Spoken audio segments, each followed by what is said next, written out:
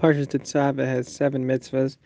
One of them is the mitzvah not to remove the Choshen from the ephod. So the Kohen Gadol wears the ephod, which is like an apron over all his clothes, and then on that he's got the Choshen, and the Choshen is supposed to be tied to the ephod with ptil techeles and also with golden chains. You can look up some pictures if you want more details about that. And the point of this is to tie it so that it doesn't move around. And it just stays in its place right on the Choshen, on the Kohen Gadol's heart. And it's actually in a Veira. Chazal interpret this pasuk says Lo Yizach.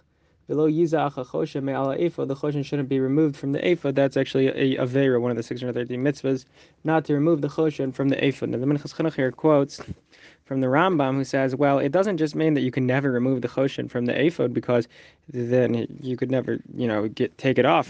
Sometimes you need to fix the Choshen or something, or you need to take the clothes off at some point. So it's only derech kilkol. It's only if you're removing the choshen in a way that's destructive. Like, I don't know, you cut the chains or something, or you destroy the choshen and then it comes off. The Minchas kind of points out that he doesn't really know where the Rambam learned this from, because it's not written anywhere in the Gemara or in the pasuk. But it sounds like it's just a svara, because otherwise you would never be able to kind of take the begadim apart and then fix them.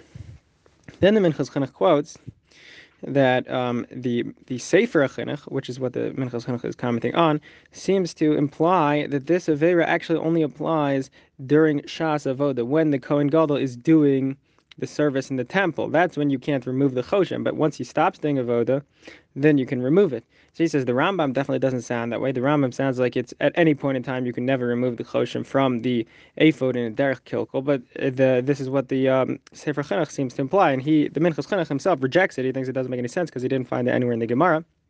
But the truth is, if you think about it, maybe this could be a different approach to how do you ever fix the Choshen, because the Sefer Chinuch could say that removing the Choshen is always a problem, even if it's not destructive.